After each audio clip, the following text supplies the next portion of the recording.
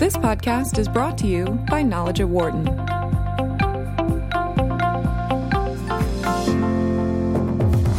You're listening to Knowledge at Wharton on Business Radio, Sirius XM 111. Here again is Dan Loney. Welcome back. Hour number 2 of Knowledge at Wharton here on Sirius XM 111, Business Radio, powered by the Wharton School. Thanks for spending part of your day with us. We are a decade out from the Great Recession and the financial crisis, yet there are still many questions being asked about that period in history. One is, could it happen again? The estimations are that there will be another recession at some point in the next decade or two. The hope is, though, that it won't be significant as the one we saw several years ago. The other part to the story is, did we learn anything from it? The answer may be no, since we see things like the Wells Fargo scandal still pop up, or the issues surrounding Deutsche Bank and more. Tem Bayoumi is Deputy Director in the Strategy, Policy, and Review Department at the International Monetary Fund. He has authored a new book about the topic titled Unfinished Business, The Unexplored Causes of the Financial Crisis and Lessons Yet to be Learned. And he joins us now today from Washington, D.C. Tem, great to have you on the show with us. Thank you for your time. Dan, fantastic to talk to you. Thank you. Did you find as many questions about the true understanding of what happened as seemingly are out there and we seemingly run into doing this show on a weekly basis?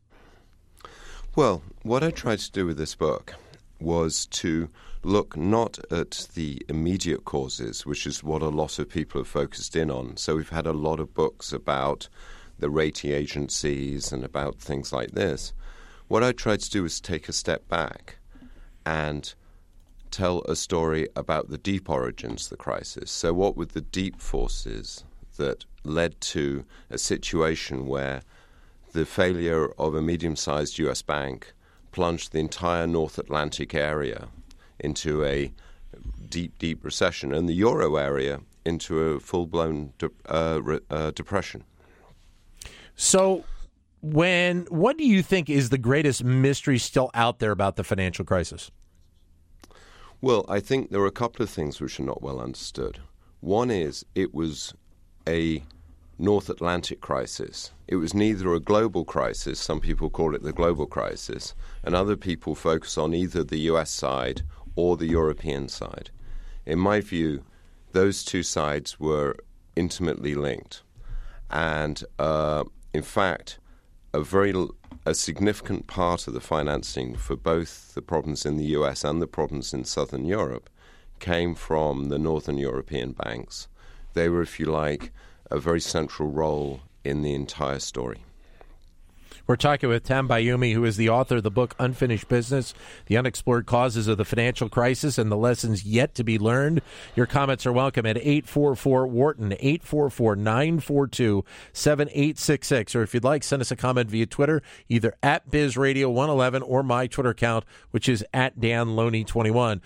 Because this was a North American, North Atlantic crisis, the fact that, looking forward for a second, the fact that we still see instances where banks are involved in various nefarious schemes out there, is it concerning to you and a variety of people out there that banks to a degree feel like they are untouchable and not even too big to fail, but too big to be touched? Well, certainly, I think that there is a feeling that, given the size of the crisis, the banking system has become stronger than you might expect. But I think that the most important thing here is that regulation has been tightened, including on the investment banks. Part of my story is to understand the difference between the commercial banks, people like Wells Fargo, and the investment banks, people like Morgan Stanley. And there was a difference in the way that they were regulated, and that allowed a lot of the excesses to occur. Much of that has been dealt with, but there's still quite a lot of work still to be done. A lot of people talk about the impact that Dodd-Frank has had, obviously, in this country. And obviously there's concern about whether or not Dodd-Frank will be changed in the years to come. But when you look back at it, without Dodd-Frank, we could have been looking at a variety of other crises coming our way. Oh, yes, and I think that the Dodd-Frank legislation was really good. In fact, as you say, I think that the real question at this point is what will happen to that legislation going forward. And in particular, for example, I just mentioned this difference between commercial banks and investment banks, and part of my story is that the investment banks were not very well regulated, and that allowed a lot of excesses to happen. I think that the worry of bringing back some version of Glass-Steagall, the separation between commercial banking and investment banking, is a real concern. Why do you think that we got to the point where financial regulation, if you go back a couple of decades, was relatively lax, and there wasn't a concern about the banking industry as obviously there is today? Well, actually, the U.S. commercial banks were reasonably well regulated. The real story of a loss in regulation was in Europe, where what happened was the regulators allowed the major northern European banks to use their own internal risk models to calculate capital. There was loose regulation of the investment banking industry, but there the story is less that the regulations got looser, rather it's that the investment banking industry got so much larger. And it really... I'm sorry, go ahead. So in 1970, investment banks had their own assets were 2% of GDP. By 2008, their own assets were 30% of GDP, and yet there was no change in their regulation. And this truly was an event that, it started here in North America, and then it carried over to Europe and obviously had an impact there for a long period of time. Well, yes. As I mentioned earlier, part of my story is that it was the North European banks which financed quite a lot of both the U.S. subprime mortgages and the excesses in Southern Europe. So that actually, when the U.S. and Southern Europe went into crisis, it went back to Northern Europe. And that's what made it a North Atlantic crisis. And in fact, there was very significant problems in Northern Europe. In fact, Europe essentially went through its own banking crisis. What was the regulatory landscape going back in history? Was it similar when you went back 20 or 30 years to what the U.S. Was basically set? Well, the story in the U.S. is a relatively similar regulatory landscape. What happened there was that the fulcrum of the banking system moved from commercial banking to investment banking, and there was a difference, and the investment banks were much less tightly regulated. But in Europe, the story was different. In Europe, the major banks became more and more became less and less strong because they were allowed to use their own internal risk models. And this was a decision made in the mid-90s, which took a long time to play out, since it wasn't until 2008 that the crisis actually happened. And that's, I think, the thing that a lot of people don't necessarily link is the length at which the financial crisis took to build up. And I think to a degree people believe that, when what we had in 2007 and 2008 was something that was truly a product of say, the prior year or two. And it really wasn't. It was quite a lengthy period of time building up. Well, I'm very glad you say that. I mean, the way I think about my book, if you take another literature, is I'm talking about the origins of the First World War, not the First World War. Yeah. And I agree with you. A lot of the books are about what happened in 2006, 2007, 2008. And my book says that past about 2003, most of the basic forces were in place. And the rest was, to use another analogy from the First World War, most people were sleepwalkers, that the thing was happening. The thing was on a path to a crisis, and very little could have avoided it. Tam Bayoumi is the author of the book Unfinished Business, The Unexplored Causes of the Financial Crisis and the Lessons Yet to be Learned. Your comments are welcome at 844-WHARTON, 844-942-7866. Or if you can't get to your phone, you're more than welcome to send us a comment on Twitter, and we can bring it up on the show in that manner, at BizRadio111, or my Twitter account, which is at DanLoney21. I have asked this question to a variety of people who have kind of looked at the financial crisis in a larger scope, and I'd love to ask it to you. Why do you think we haven't seen some of the heads of the banks? Obviously, fines are one thing, but criminal prosecution is another thing. And why do you think we haven't really seen countries, governments go down that road? Well, I think that's a very, very good question. I think part of the story, at least in Europe, was that while Europe had a banking crisis, for various reasons, the governments were not really prepared to admit that their banks were in crisis. And therefore, there was a certain amount of minimizing the problems and allowing the banks to sort of, what's called in the lingo, extend and pretend, which is where you don't admit all of the bad loans. The question in the US, I think, is more complicated since there was acknowledgement that there had been a crisis. But I think that part of it was that at a time when you have such fragility in the banking system, going after people might have been regarded as something which would have pushed things over the edge. That's the only explanation I have. And as you mentioned, the fact that realistically there are so many elements that are kind of either tied directly into the banking sector or elements just kind of on the fringe edge that are still learning a lot of what happened and still trying to understand what happened, correct? Oh, yes. I think that the true story of sort of the origins of the crisis have yet to be agreed across people. And there's a lot of loose talk about, well, it was just a bunch of investment bankers who were being naughty. Well, investment bankers are greedy. That's kind of, how they work. And a lot less looking at what actually were the underlying forces which allowed those bankers to become so important.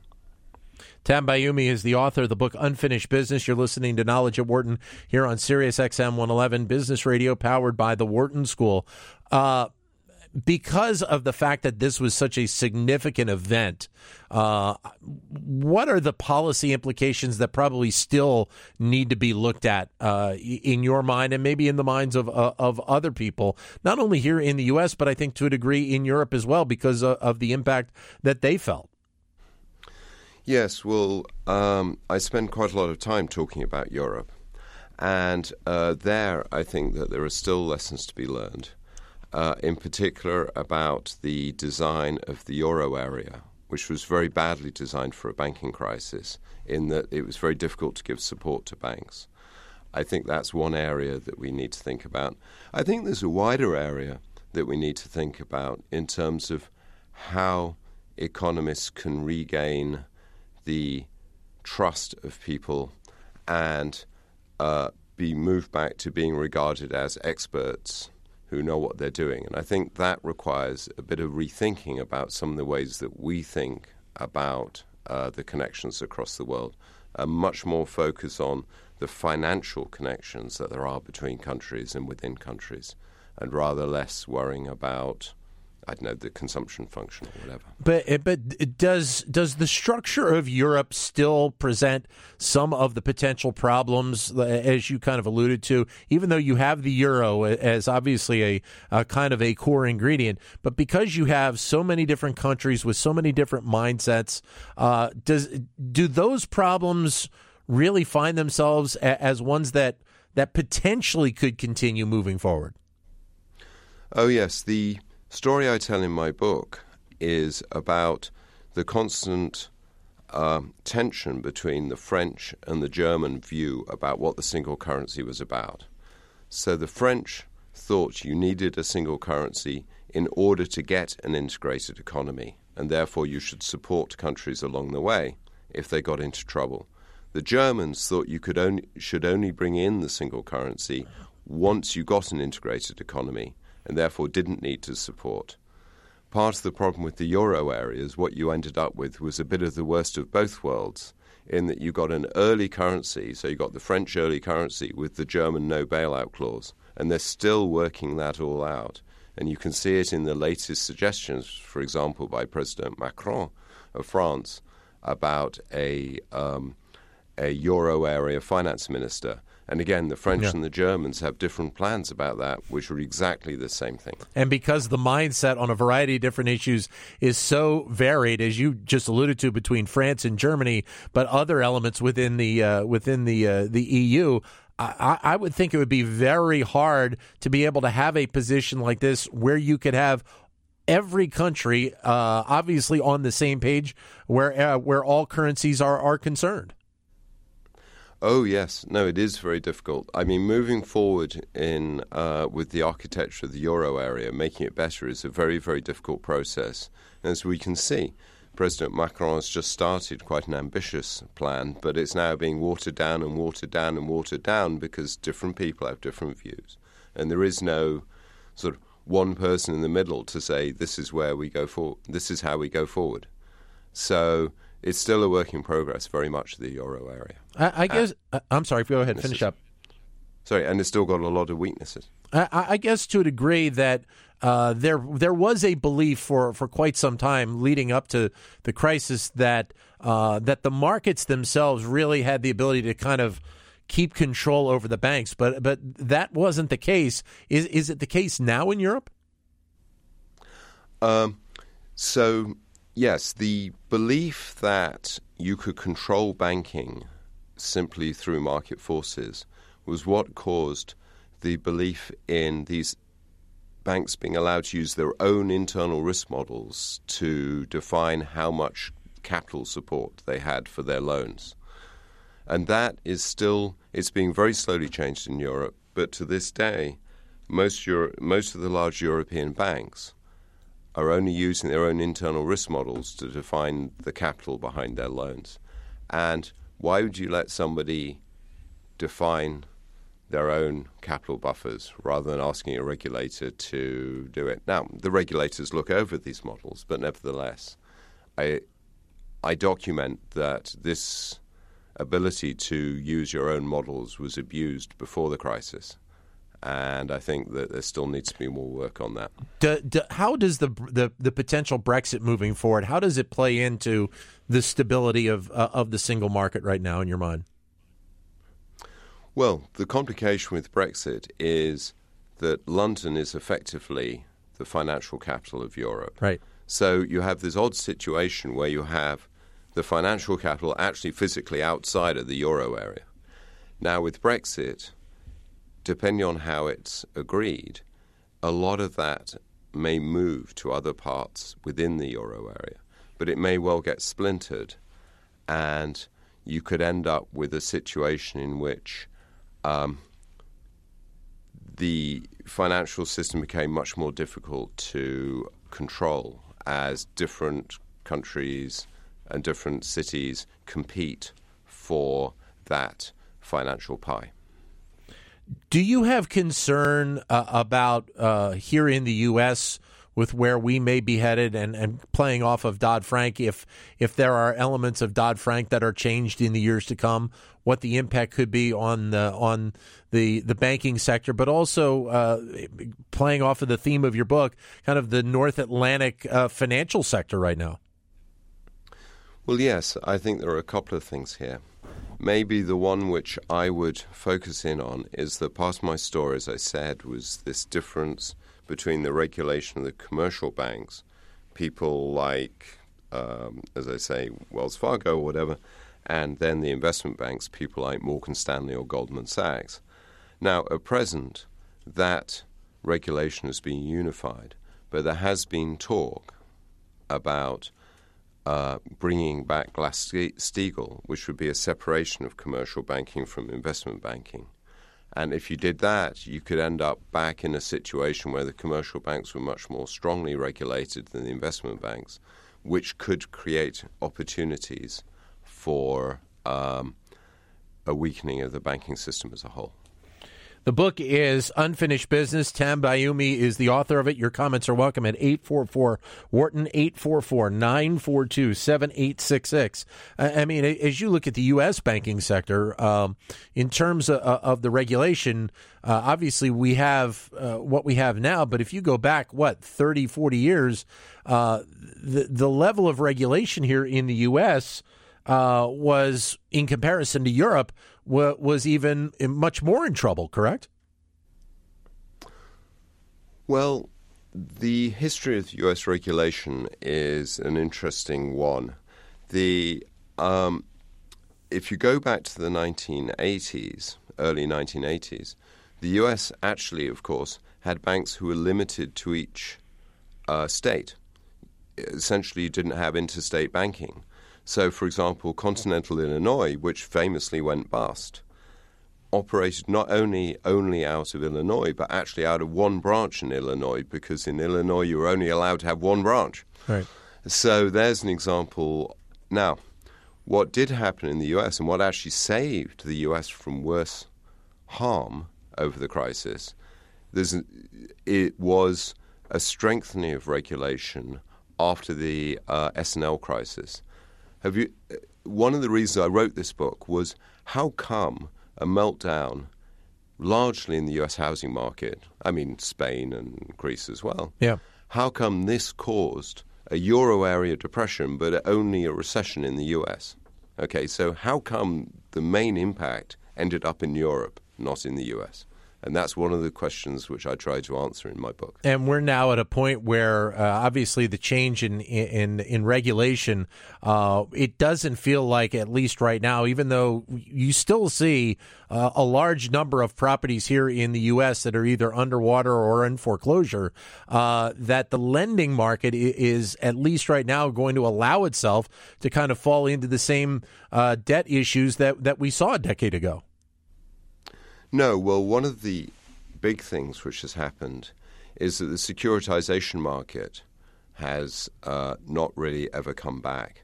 So securitization was where a bank, a commercial bank, took a bunch of loans, normally mortgages, bundled them together and sold that as an asset. And it sold it mainly to the investment banks. So this was where the shadow banking system came in. Yep. They were selling their loans to people who weren't under the same regulation, including the investment banks. That market has really not come back. So most people are holding the loans, the mortgages that they actually originate. And clearly it's safer if you are holding it rather than you sell it on to somebody else. Do you think we can get to a point, and obviously the U.S. system and banking system here is different to what you see in Europe, but do you think we can get to a point where all sides can be on the same page and we don't have the potential concern of having the type of crisis we saw a decade ago? Well, there's just been an agreement in the international community of a set of reforms called Basel III. And they've been around for a while, but they've just finally agreed on the final agreement. Now, the good news about that is that it looks to be a fairly good agreement. The bad news is that it's going to take a long time to get there. They haven't set themselves very tight deadlines. In fact, 2027 is when the entire agreement comes into force. Great having you on the show, Tam. Thank you very much for your time, and all the best with the book. Thank you, sir. Thank you, Dan. For more insight from Knowledge at Wharton, please visit knowledge.wharton.upenn.edu.